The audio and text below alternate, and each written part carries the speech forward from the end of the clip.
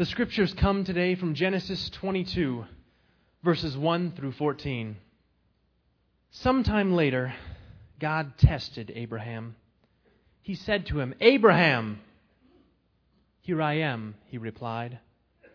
Then God said, "Take your son, your only son Isaac, whom you love, and go to the region of Moriah. Sacrifice him there as a burnt offering on one of the mountains I will tell you about." Early the next morning, Abraham got up and saddled his donkey. He took with him 2 of his servants and his son Isaac. When he had cut enough wood for the burnt offering, he set out for the place God had told him about. On the 3rd day, Abraham looked up and saw the place in the distance. He said to his servants, "Stay here with the donkeys, while I and the boy go over there. We will worship, and we will come back to you." Abraham took the wood for the burnt offering and placed it on his son Isaac. And he himself carried the fire and the knife. As the 2 of them went on together, Isaac spoke up and said to his father Abraham, "Father?" "Yes, my son," Abraham replied. "The fire and the wood are here," Isaac said, "but where is the lamb for the burnt offering?" Abraham answered, "God himself will provide the lamb for the burnt offering, my son."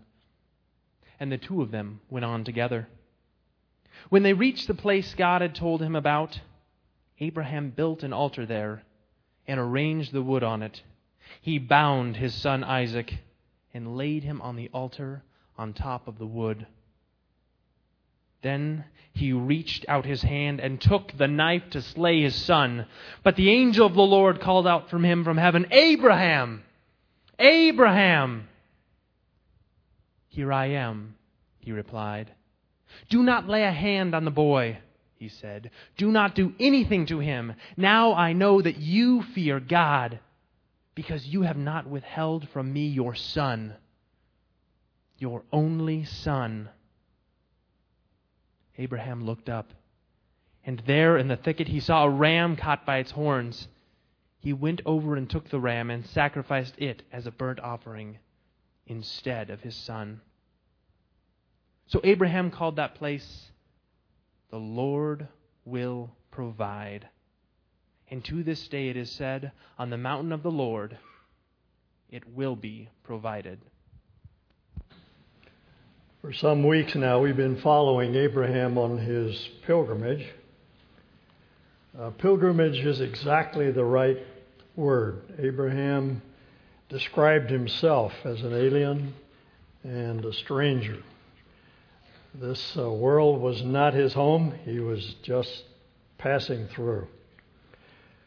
It struck me this week while I was preparing this sermon that Abraham first described himself as a pilgrim when he was bartering with the Hittites for a burial site for Sarah, his beloved Sarah. And it occurred to me that the loss of a loved one often makes us think about such things. We're just passing through. I have to confess, when I was a child, I confused in my mind Abraham with Mr. Dinsmore in his bathrobe. Mr. Dinsmore was my Sunday school superintendent, and every year when we had the Sunday school pageant, he wore this ratty old bathrobe and portrayed Abraham, and my mind always went back to that scene. A better analogy would be Sean Connery in that old 70s movie, The Wind and the Lion, if you saw it. Abraham was a great sheikh. He was a warlord. He was an extremely powerful man, one of the most powerful men of his time. Very wealthy. He had large herds, flocks, very large entourage. He had his own private army. On one occasion, he took on 4 of the greatest kings of the ancient Near East, one of whom could well have been Hammurabi, the great Babylonian lawgiver. He's called Amraphel in Genesis, which is the Hebrew equivalent of the Akkadian word Hammurabi. Dating is a little off, but he could well have been that king. Gives us some idea of this man's stature. He was a mighty, mighty man, great warlord. But his true greatness lies in his faith. He was a man of faith, and as such is the father of all the faithful. When Abraham was about my age, God awakened him one night and led him out into the heavens and told him to look up at the stars and count them, if he could. And God said, so shall your descendants be. And how many descendants did Abraham have at this point in his life? 0, zip, none. He was childless. He was elderly, and Sarah was incapable of having children. She was barren. Nevertheless, we're told that Abraham believed God. He simply said, Amen, I believe. That was the measure of the man.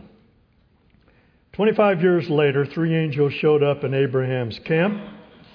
Abraham and Sarah were even older. Abraham was 100. Sarah was in her 90s. And as the King James puts it so quaintly, it ceased to be with Sarah after the manner of women. It was simply incapable, not only improbable, impossible that she could have children. And Sarah laughed. But nevertheless, despite the sheer hopelessness of the thing, that very year, as the angel promised, a little boy was born, Isaac, a child of love and laughter. Now, you have to understand the significance of this little boy. This was more than a gift given to an elderly couple. This is the boy on which our salvation rests. God said to Abraham, in Isaac shall your seed be called.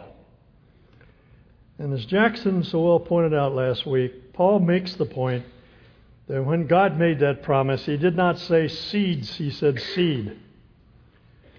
Now, seed in the Hebrew language, as it is in English, is a collective noun, and it's ambiguous. It can either mean seeds, that is, numerous seeds, or it can be one seed. And I think God used this word advisedly because he wanted to convey that ambiguity, that this promise referred not just to Abraham's many descendants, and he did have millions of descendants. Every Jew on earth today is in some way descended from Abraham. But more importantly, he meant one seed. And Paul picks up on that idea when he says, in your seed shall the whole world be blessed, and that seed is Christ. Now, Paul was thinking, he was going all the way back to the beginning, to Genesis 3 and the story of Adam and Eve and the fall that plunged the entire race into ruin. And he was thinking of the promise that was given after that fall. As soon as Adam and Eve sinned, God moved into that situation in order to set things right. And he said to the serpent, because you have done this, the day is coming that the seed of the woman, that is a man, will someday crush your head, though he will bruise his heel. It's a picture of a man stamping on the serpent's head and injuring his heel. It's a picture of the cross, but the result of which is a mortal wound that's inflicted on the servant. And this was the promise. The seed of the woman would crush the head of the serpent. Now, shortly afterward, Eve had a child. His name was Cain. And she thought he was the promised seed, the one who would save them. She said, I've gotten a man, that is, the Lord. In other words, she thought that this boy was the God-man who was promised to bring salvation to the world. Turned out to be Cain, as you know, who killed his brother and simply became a part of the problem rather than the solution to it. She had another child, Eve, whom Cain killed. She had another child, Enoch, who actually was part of this line, and Enoch begat Irad, and Irad began Mehujael, and so forth. And you have the long list of genealogies in Genesis leading up to Abraham. Abraham begat Isaac, Isaac begat Jacob, Jacob begat Judah, and Judah begat David, and David begat Solomon, and Abijah, and Jehoshaphat, Jehoram, and so forth. A whole list of Judean kings. Though they did not sit on the throne during the exile, the line continued all the way to Christ. That's why you have those genealogies is to show that the promise given to Adam and Eve in the very beginning, that the seed of the woman would crush the serpent, is carried through the entire Bible from one generation to the next until it consummates in Christ. That's why this Son is so important. If Abraham and Sarah had remained childless, there would have been no Savior. That's the importance of this little boy. So that's more than the gift of a little child. It is the gift of salvation. So sure enough, 9 months later, the child was born, this little miracle baby, to these two elderly parents. Then after several decades of difficulty, Abraham at last settled into southern Canaan around the springs of Beersheba. Ishmael, who had been such a troublesome child, had been sent off to start a new life. Abraham and Sarah were enjoying their golden years with Isaac. Now we come to our text in Genesis 22 in this dark road that Abraham is called to travel. One night, again, Abraham was awakened by the voice of God. Abraham, here I am. Take your son, your only son, Isaac, whom you love, and go to the region of Moriah. Sacrifice him there as a burnt offering on one of the mountains I will tell you about. Now the text makes it very clear that this was the God that called Abraham out of Ur of the Chaldees. The word for God, it rarely has an article. It doesn't need to have the article. But it's implanted in the text in order to underscore the idea that this was the very God who had called Abraham, the very God who promised that he would have a child, the very God who said that Abraham was his friend, who now says you're to take this child and you're to sacrifice him on a mountain that I will show you. Your son, your only son, Isaac, the son you love, and put him to death. It's almost as though he's rubbing it in. Now, Abraham was a child of his times, and he knew that the gods of all of the nations, the Chaldeans, the Canaanites, the Egyptians, all the nations of that particular time, demanded child sacrifice. And usually the sacrifice of the firstborn. Archaeologists digging in Israel often find under the foundations of buildings little jars, little clay jars that are full of tiny bones, infants' bones. Those children were sacrificed in what was called a foundation offering to the gods to assure their blessings upon that house. It was just an accepted norm. It was a cultural thing. Everyone did it.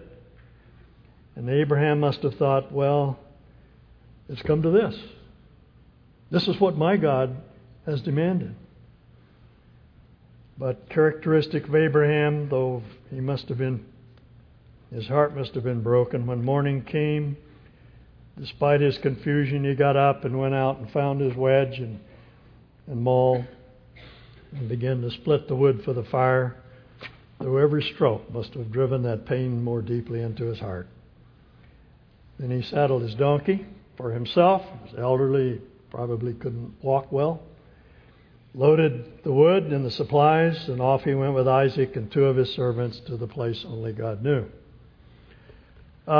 Question springs to mind. Did Abraham tell Sarah? I don't know. We're not told. Many of the ancient rabbis thought so, and this contributed to her death. She died shortly after this event. And they say that she died of a broken heart, a heart that was broken when she learned that her husband was going to sacrifice her own son, and one that she did not survive. On the third day of his journey, Abraham saw the mountain. He said to his servants, "You remain here with the donkey while I and the boy go over there. We will worship and we will come back to you." I hope you noted the pronouns when Joe read that passage. We will go off and worship and we will return. What monumental faith. The book of Hebrews says that Abraham considered that God was able to raise this child from the dead because he knew that his salvation was based upon this child as well as God's blessing upon the entire earth. So taking leave of his servants, the father and his boy, trudge up the mountain.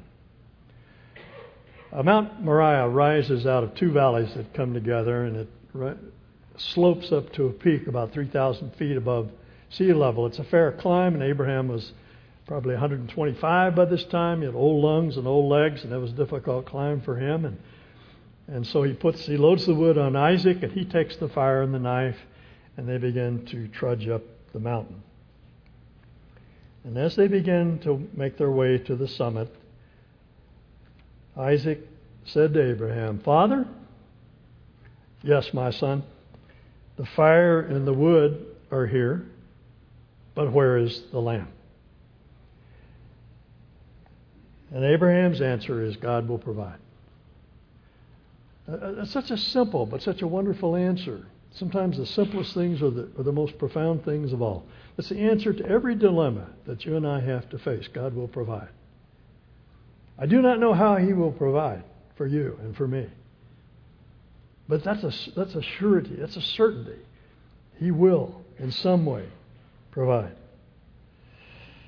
So the two of them finally reach the summit, where Abraham gathers a few rocks and begins to build a crude altar. Piles some rocks together and builds the altar and lays the fire and binds his son. Isaac was probably in his early 20s. He was not a child. He could very well have fought his father off. Abraham was elderly. Isaac was in the prime of his strength and youth, and he could have resisted. It appears that he did not. He willingly submitted to this binding. If you look at a Hebrew Bible that tells this story, it's entitled the Akedah. That title is taken from this word binding, and literally it means to hog tie. To tie the hind feet and the forelegs together. If you've seen calf ropers, you know how they do that.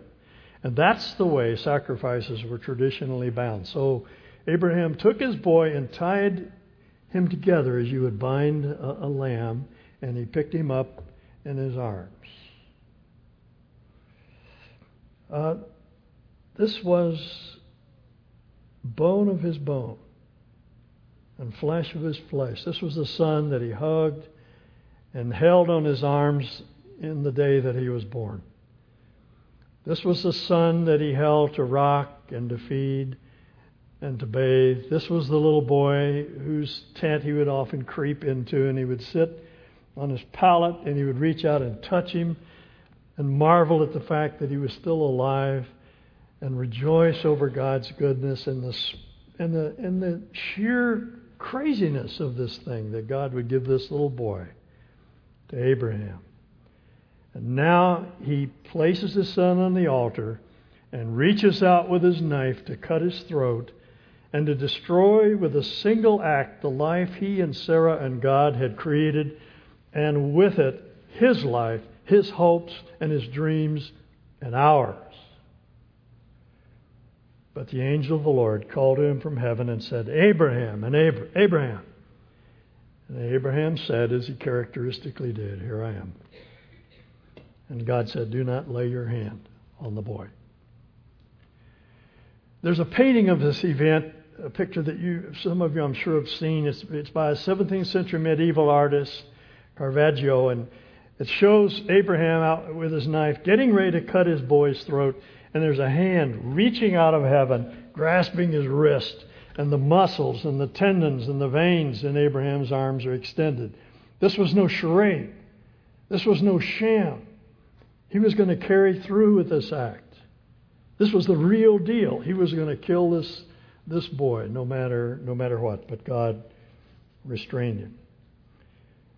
And Abraham looked up and saw a ram caught by its horns in a bush. That's a male sheep, adult male sheep. And he offered it instead of Isaac. As far as I know, I haven't been able to run this down completely, but as far as I know, this is the first reference in the Bible to a substitutionary atonement. Here you have a lamb, a sheep, a life that's offered up for another life. In this case, Isaac. This was the substitute God provided. Remember, on the trail, up to the top, where's the lamb? God will provide. This was the lamb. And Abraham called the place Moriah. Wherever you see an M in front of a place name in Hebrew, that M indicates a place. The noun usually refers to the reason for which the name is given to that place.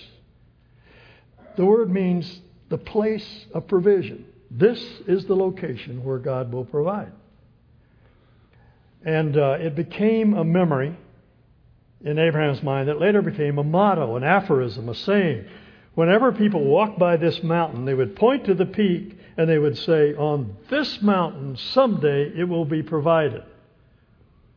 They were always a bit unsure what it was that it would be provided, but they knew someday that salvation would be sent to earth on that place, that it would be provided. And God said to Abraham, because you've done this thing and have not spared your son, your only son, I will surely bless you. And in your seed all the nations of the earth shall be blessed. Now you and your seed will be a blessing. Now this is the story. It happened 4,000 years ago or more. What can we make of it? There's a lot to be gleaned from this text, many lessons, not the least of which is the fact that God does not want us to sacrifice our firstborn child. Micah the prophet later asked that question, with what shall we come to God? Does he require the death of our firstborn? And the answer, of course, is a resounding no. And later, that prohibition was made absolute in the law that Moses was given. But there are other points to be made, and among all possible meanings, here's the question that the story asks. Can I endure the loss of all that I deem essential to life and believe that in this place of pain and grief, God can and will provide? That's the question. Now I'd like to make an observation here. Life, I've discovered as I've grown older, is all about losing things. And I'm not talking about hats and sunglasses and keys and lunker trout. It's about losing the things that are absolutely essential to life. We spend our early years ramping up. We build up our bodies. We run, we lift, we try to eat right. We do the things that will make us healthy and strong. We build up our minds through our education and schooling and reading. We build up our families by falling in love and finding a spouse and getting married and growing children. And then we build up our financial resources, our reputations in the community, the assets that we will use for retirement. We put our money into homes. We build up. And at a certain point in our life, these things are lost one after another. We lose whatever measure of good looks we have. Our attractiveness fades away. I have a friend who's a therapist, and I was talking to him one day, and he said just the week before he had a lovely young woman in his office, been talking about some issues she had. She was absolutely beautiful young lady and very poised. And he said to her, tell me, what is the secret of your self-possession? You really seem to know who you are, and you're very poised. On what is that based? She said, I'm pretty. And he said, with what I think is a great deal of wisdom, oh, I'm so sorry. I said, what do you mean you're sorry? He said, because you won't always be pretty. And what will you do then? During the medieval time, there were many painters that painted pictures of beautiful women, beautifully coiffed and lovely dresses, looking into a mirror, and looking back at them out of the mirror was a wizened old hag. Just a reminder that someday that's what they would be. So we lose some measure of our attractiveness, and then we begin to lose some measure of strength and health. I have a friend who's dying of a brain tumor, just suddenly struck down. He's in the prime of his life. He's going to lose his life. He can't live many more months. I have friends who have lost children in infancy, and adult children. Carolyn and I have some dear friends who just lost their daughter to cancer, an adult daughter. We lose our jobs for which we've prepared for years of education. We've built up a position, a reputation in a company. We lose that job. We lose our homes that we spent years saving for and decorating and beautifying in various ways. And little by little, these losses accumulate, and the pace accelerates as we age. Most of you are familiar with Shakespeare's play As You Like It, and there's this kind of morbid, depressed character in it, Jacques, who does this All the World's a Stage soliloquy. I'm sure you're familiar with it. He portrays the 7 stages of man, and the last stage of all, he says, that ends this strange, eventful history is second childishness and oblivion. Interesting word, oblivion. Sans teeth, that is without teeth, sans teeth, sans eyes, sans taste, sans everything. That's a remarkable insight, because that is what life does to us. Little by little, everything we have spent our life building gets lost, little by little, until there is nothing left. Robert Frost underscores that dilemma by asking the question, what can we make of a diminishing thing? That's what we are. We're diminishing things. So what can we make of it? Well, let me make some suggestions. The first step is to willingly, ungrudgingly give back to God the things that He has given. In acceptance lieth peace. Now you see, that's the rub. Because it's not easy to give your health back. It's not easy to give your looks back. It's not easy to give your wealth back. It's not easy to give your children back. We all struggle. It's a process. It doesn't happen overnight. It's painful. It was painful for our Lord when He was in the garden. He struggled mightily and He prayed, let this cup pass from me. Nevertheless, not my will, but yours be done. See, that is the attitude that releases us. When we look at our losses, instead of getting bitter and angry and resentful and wanting to grasp them and hold them to our chest, we can let them go and put them in God's hands. He gave them to us in the first place, and let Him have them back. George MacDonald has a wonderful little line. The Lord gives and the Lord takes away, but the Lord will give back better than ever before. And that's simply something we have to believe Him for. Remember what God said to Abraham. Because you did this, I will bless you. I will bless you. Now, the thing that's given back is not the thing itself. If you lose your eyesight, God may not give your eyesight back, but He gives you Himself. And that's what we've been longing for all of our lives. The chief end of man, according to the Westminster Catechism, and Scripture I might add, is that we might know God and enjoy Him forever. And that's what all these losses are about, that we might know God and enjoy Him forever. That's the purpose. Whatever our losses, they dig in us a larger place for God to fill. Back in the 70s, there were 5 missionaries that flew into a sandbar in Ecuador, one of whom was Jim Elliot, who was martyred that day. The Huaorani Indians, the Auca, one of the tribes of Aucas, martyred those 5 young men. Jim Elliot was one of them. His wife, Elizabeth Elliot, later wrote a book called Through Gates of Splendor. I read that book in the early 70s, and other than the Bible, that book had the greatest impact on me of any piece of literature.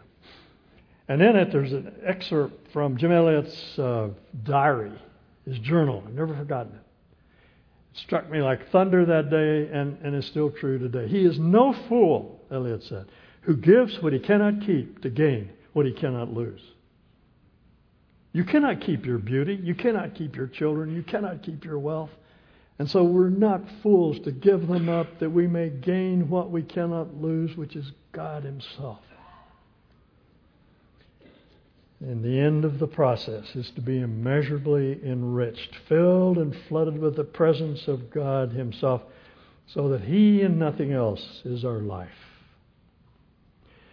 One of the psalmists, one of the sons of Asaph, wrote about this in Psalm 73, and he was just really angry that he didn't have the good life and he'd been deprived of so much. And he was lashing out at the Lord in the early verses of that psalm. And finally he comes to his senses at the end and he says, "Whom have I in heaven but you? And there is none upon the earth that I desire beside you. My flesh and my heart may fail, but God is the strength of my heart and my portion forever. The nearness of God is my good." See, he thought the good life was hanging on to all of these things that were slipping away. And what he learned is that the good life is having God Himself, having sweet communion and fellowship with Him. Maxine Hancock is a Regent College professor. I've listened to a number of her lectures. And she tells a story about her mother. Her mother was elderly. She was in her late 90s. She's kind of a little shrunken woman. Couldn't see well at all. And couldn't hear. Didn't talk much except just social niceties. And she would sit for hours. Couldn't watch television. Couldn't read. She'd just sit for hours and look out the window. And Maxine sidled up to her one day and said, "Mother, what do you think about when you sit there?" And her mother had a twinkle in her eye, and she smiled at her, and she said, "Dear, that's between Jesus and me." And I heard that and I thought, that's something you can't describe. That's something you have to experience. It's that wonderful intimacy that you have with God when you begin to give back to Him the things that, after all, we cannot keep. And then thirdly, when our losses are given back to God, He will then begin to use us in a greater way to bring blessing and salvation to the world. Again, back to verse 16. "Because you have done this and have not withheld your Son, your only Son, I will surely bless you." By the way, Paul makes the point, Hebrews makes the point, that because God could swear by no one greater, He swore by Himself, because He said, "Blessing, I will bless you." "Because you have done this, I will surely bless you, and I will make you a blessing." See, this is the story of all those whose lives have counted for God. When you and I come to the place of pain and loss, and we're willing to give it up and back, then the fullness and the fruitfulness of our life becomes manifest. George MacDonald has a wonderful story called Curdy and the Princess. It's about an old hardened miner who had drifted far away from God. And the princess is the personification of wisdom in the story. And she encourages him to thrust his hands into a heap of flaming roses. And he does so. And the pain is horrible. He can hardly stand it. It burns and burns until finally it begins to diminish. And when he takes his hands out, he finds that old hardened, rough miner's hands had been turned into soft, compassionate hands. And everywhere he went and touched people, He blessed them. See, that is always the result of pain and suffering and adversity. When we take the things that we have lost and we yield them back to God, we give them up to Him. And by a strange kind of alchemy, He changes the dross of our lives into something that's golden. Now, I'm not talking about activism here, rushing around doing stuff. That's not what we're talking about here. We're talking about being. Paul describes that quality of life as an aroma, an aura, a fragrance of Christ. It's this uncanny likeness to Christ that it's inexplicable, but you sense it when you're in that person's presence. They're like little Jesus wherever they go. And that's the process by which we are being conformed to His image.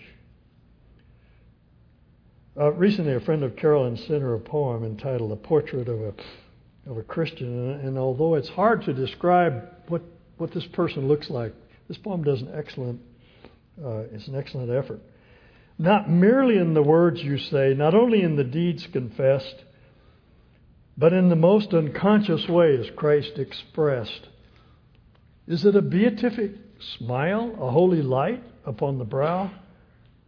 Oh no, I felt His presence when you laughed just now. For me, 'twas not the truth you taught, to you so clear, to me so dim, but when you came to me, you brought a sense of Him.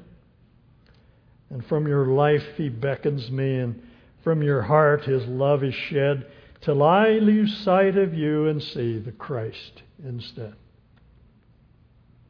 You see what she's saying? It's that love and truth become manifest in us. And it's not doing a whole bunch of stuff. It's just being little Christ wherever we go. And we touch people's lives profoundly. And almost always that comes out of suffering and pain and grief and loss. Now I want to leave you with an afterthought. The city of Jerusalem is built on and around Mount Moriah.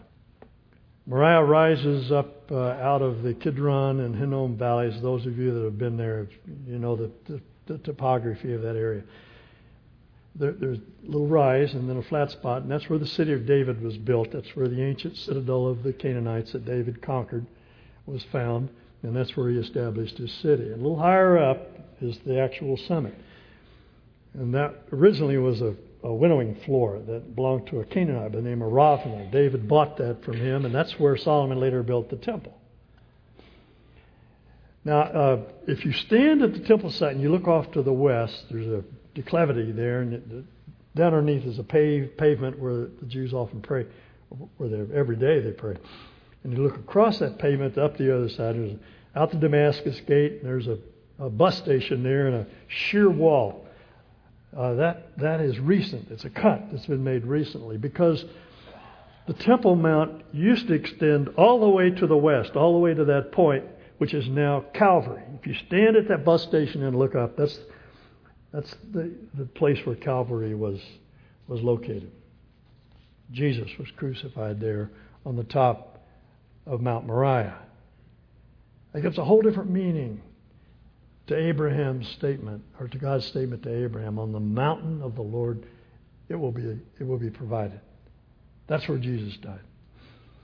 Now, I fail to see how anyone reading about old Abraham leading his son up the flanks of Mount Moriah can fail to miss the parallel with God Himself leading His only Son to that same mountain centuries later, to the place of the skull, where He made the provision upon which all provisions are based. When Jesus was placed on the cross, no voice cried out to stay His execution. When the blade pierced His body, no power held it back. This time, no other sacrifice was provided. This time, the Son died. This time, the Father grieved. This time, the Father gave up His Son, His only Son, Jesus, whom He loved. You see, this is the reason we can give back everything, because He gave everything for us. Remember earlier I read this text. God said to Abraham, because you have done this thing and did not spare your son, your only son, I will bless you, and you will be a blessing. That word spare is very important. You did not spare. As many of you know, 200 years before Christ, the Hebrew Old Testament was translated into Greek because that was the common language of that day. That was the Bible of Jesus and the apostles and Paul, by and large. And they often quoted from those books. The Septuagint, in translating the passage in Genesis 22, uses the Greek word aphaso, that simply means to spare. That's the very word that Paul picks up, and I really believe he had this text in his mind when he wrote, if God is for us, who can be against us? He who did not spare, aphaso, same verb, His own Son, but delivered Him up for us all, how shall He not with Him also freely give us all things? God spared Abram's son as He has spared us. But he did not spare his own Son, the Son he loved. He loved us more than he loved his own Son. For God so loved the world that he gave his only Son, Jesus, the Son he loved. This is the reason we can give up anything at all. Let's pray. We can only respond with awe that you gave up your Son for us, as worthless as we may be. And what cost to you, and yet you were willing to do so. And this love frees us then to respond in love and obedience and submission to you. We thank you for these reminders, and we pray in Jesus' name. Amen.